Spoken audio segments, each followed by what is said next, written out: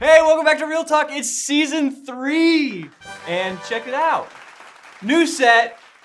How awesome is it? Give us a tour. You want to give us a tour? Lights, There's cameras, a dance floor. action, potential dance floor. What Man, is this? that's What is awesome, this? right? What is it? I don't even I don't know. know, chalkboard wall. What can you do with chalk? We'll find out in season 3. Outlines of bodies. Check- Trying to hide them on set. That'd be kind of. Check out our sign. That's. You know what? We have an incredible team, don't we? Yeah, It's so fun. because we didn't do none of this. I couldn't even spell real talk personally, so that's a good reminder. That's really fun. I Right. love, right? It's This always is fun awesome. to have new. And we've missed being together. Yes. I've missed you all summer and having real conversations like Lots this. of new fun stuff. Season 3, new set. You're back from sabbatical. Awesome stuff. Are you having a baby? Did I hear? Damn. It's yes, that would be. I just wanted to tease that out there. Rumor. You're starting real talk rumors. Should we add one about your new season of what's happening in your life? We'll talk about that later.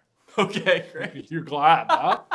Why you're bringing up my baby? So it's 2020. Is there anything going on in the world that you want to talk about on Real Talk? You know what? It's October, so pumpkin spice, Boom. pumpkin patches. Are you a pumpkin apples. spice guy? You're not. No, it's gross. It is. You know, I do not like that. I don't. I like natural flavors, not adding it to things like. We should do a real talk about coffee flavors. Coffee tastes like coffee. Why are we adding in lemon verbena to the coffee and pumpkins? I don't know if that's so. a This thing, is the but things. sure. This season of Real Talk. Let's talk about the things that really matter. Okay, Coffee coffee. flavoring, because that's all that's going on in our world. Right. Nothing else. Nothing too exciting. Pumpkin patches. Yeah. That's what happens every October. So it's well, all the commercials on TV tell me what season it is. NFL football season? Yes, it's Football? that. It's that. It's It's also that every 4 years season that we just want to get over quickly, right? wow. Good old election season. Every ad on Oh, every gosh. platform and every is for a politician. Yes. And in your mail, do you still get mail? Yes. Like snail mail? Yeah. And Lots of ads. There's people. They spend money on those expensive, like, I know, full thick- color, thick. I know. and You guess know- where it goes?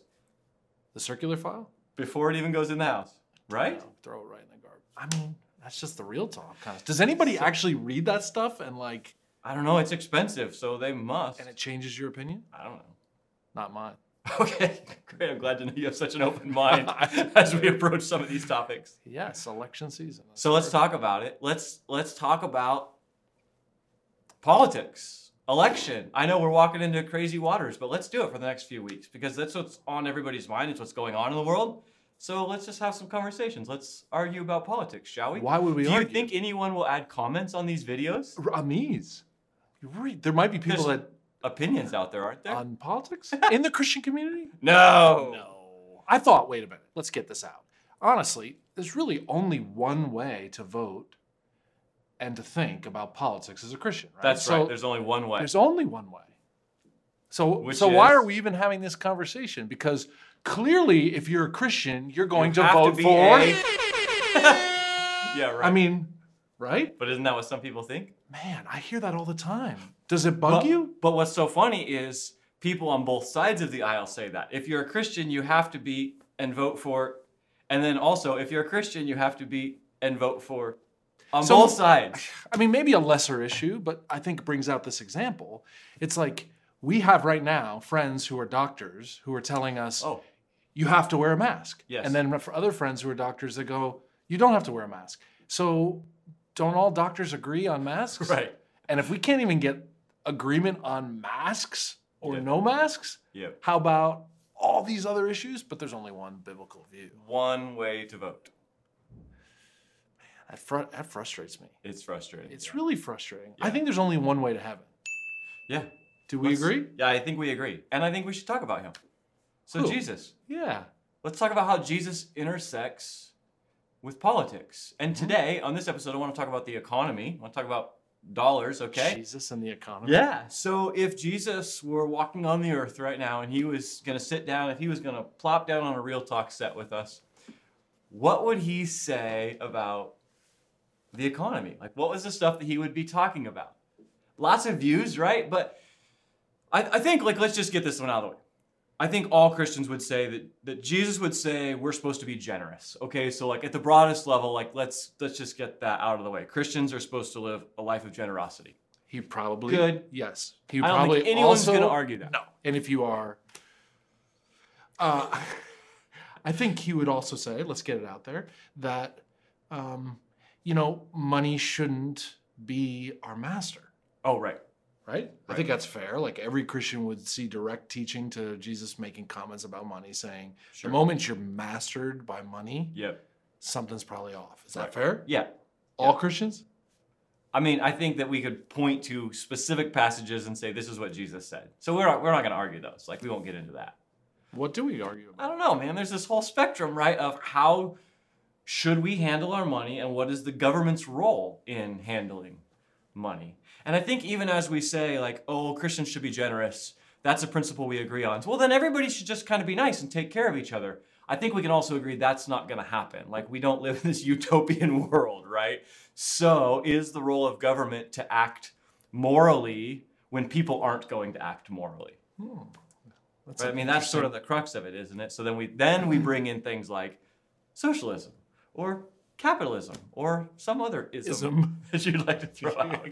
I can't spell it. Ism. Yeah, we start to think through, okay, if we were all living in utopia and everybody was following Jesus and Sure. all of us were perfect like Jesus, we may think about economics and economic systems differently, but that's not our reality. It's not the reality. And perhaps may not be the reality of every politician. Right.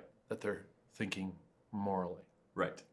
Although it is ironic that every politician seems to be a theologian. Like they can point something to Jesus, you know? The Bible says, like, you haven't read the Bible in decades. Yeah. Interesting how everything can be politicized. Yeah. And including a biblical perspective on capitalism or socialism. Is it possible that a capitalist or a socialist could all be following the same Jesus? I don't know. Is it? I think so. Right? I think it is. Be possible that someone who believes in one of these systems, but is one of them more closely aligned with the teachings of Jesus? So like let's throw out some thoughts and examples on this, right? So it seems to me when I read the Bible that God is very concerned with people who have less. Mm-hmm. He's very concerned with people who could be oppressed, things like that, right? He's concerned with the underdog and uneven playing fields. Is that fair? And biblical from Old New Testament. Yep. Fair balances, fair schedule, people being treated fairly. Yep. You could also make an argument that the Bible's full of statements about people spending their time and energy wisely and not taking advantage of the fact that God cares about the poor, and therefore, well, if I don't work or I'm a recipient of government funds, it doesn't really matter what I do. I can continue to just take and not give. Like, I don't think the Bible would be okay with that. No, I don't think it would either. I mean, Paul says in 2 Thessalonians, I think he says, if you're unwilling to work, you shouldn't eat. But my pushback on that is, I don't think the majority of poverty is not related to a lack of work, right? Agreed. Especially when you think globally. Go to Africa right now and tell, go to some village and some tribe and tell the women there who walk miles every day to get water, like, you're just not working hard enough. Yeah. Like, oh, no, give me a break. Most of poverty isn't attached to a lack of work. Yeah, and I would think that these systems are in response to our perspective about government. Sure. Right? So a socialist system has a view of government and the role of government in society.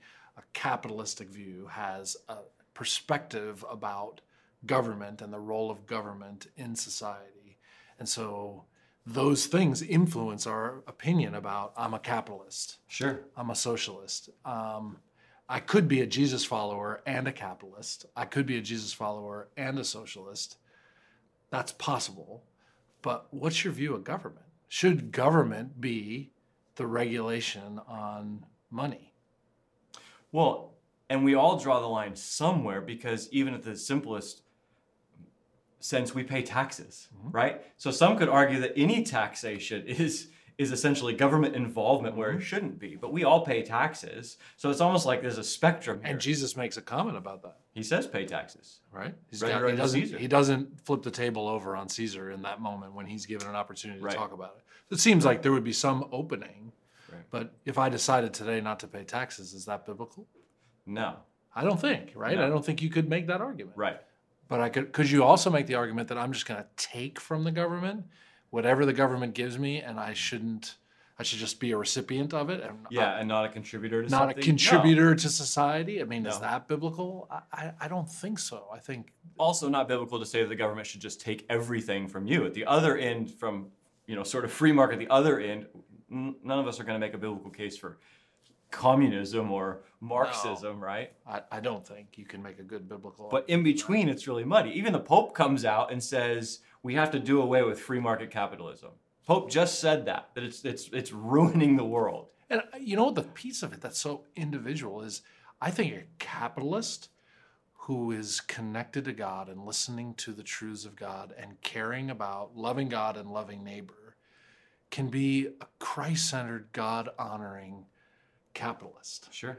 I think there's also the possibility, if someone who believes more in socialism with more government control over funds, if they're listening to God and obeying God and following God's commands, it is possible that they could be a godly socialist. Mm-hmm. But when you take God out of it, when I do whatever I want, man, there's some really selfish free market capitalists who all they do is take. Right.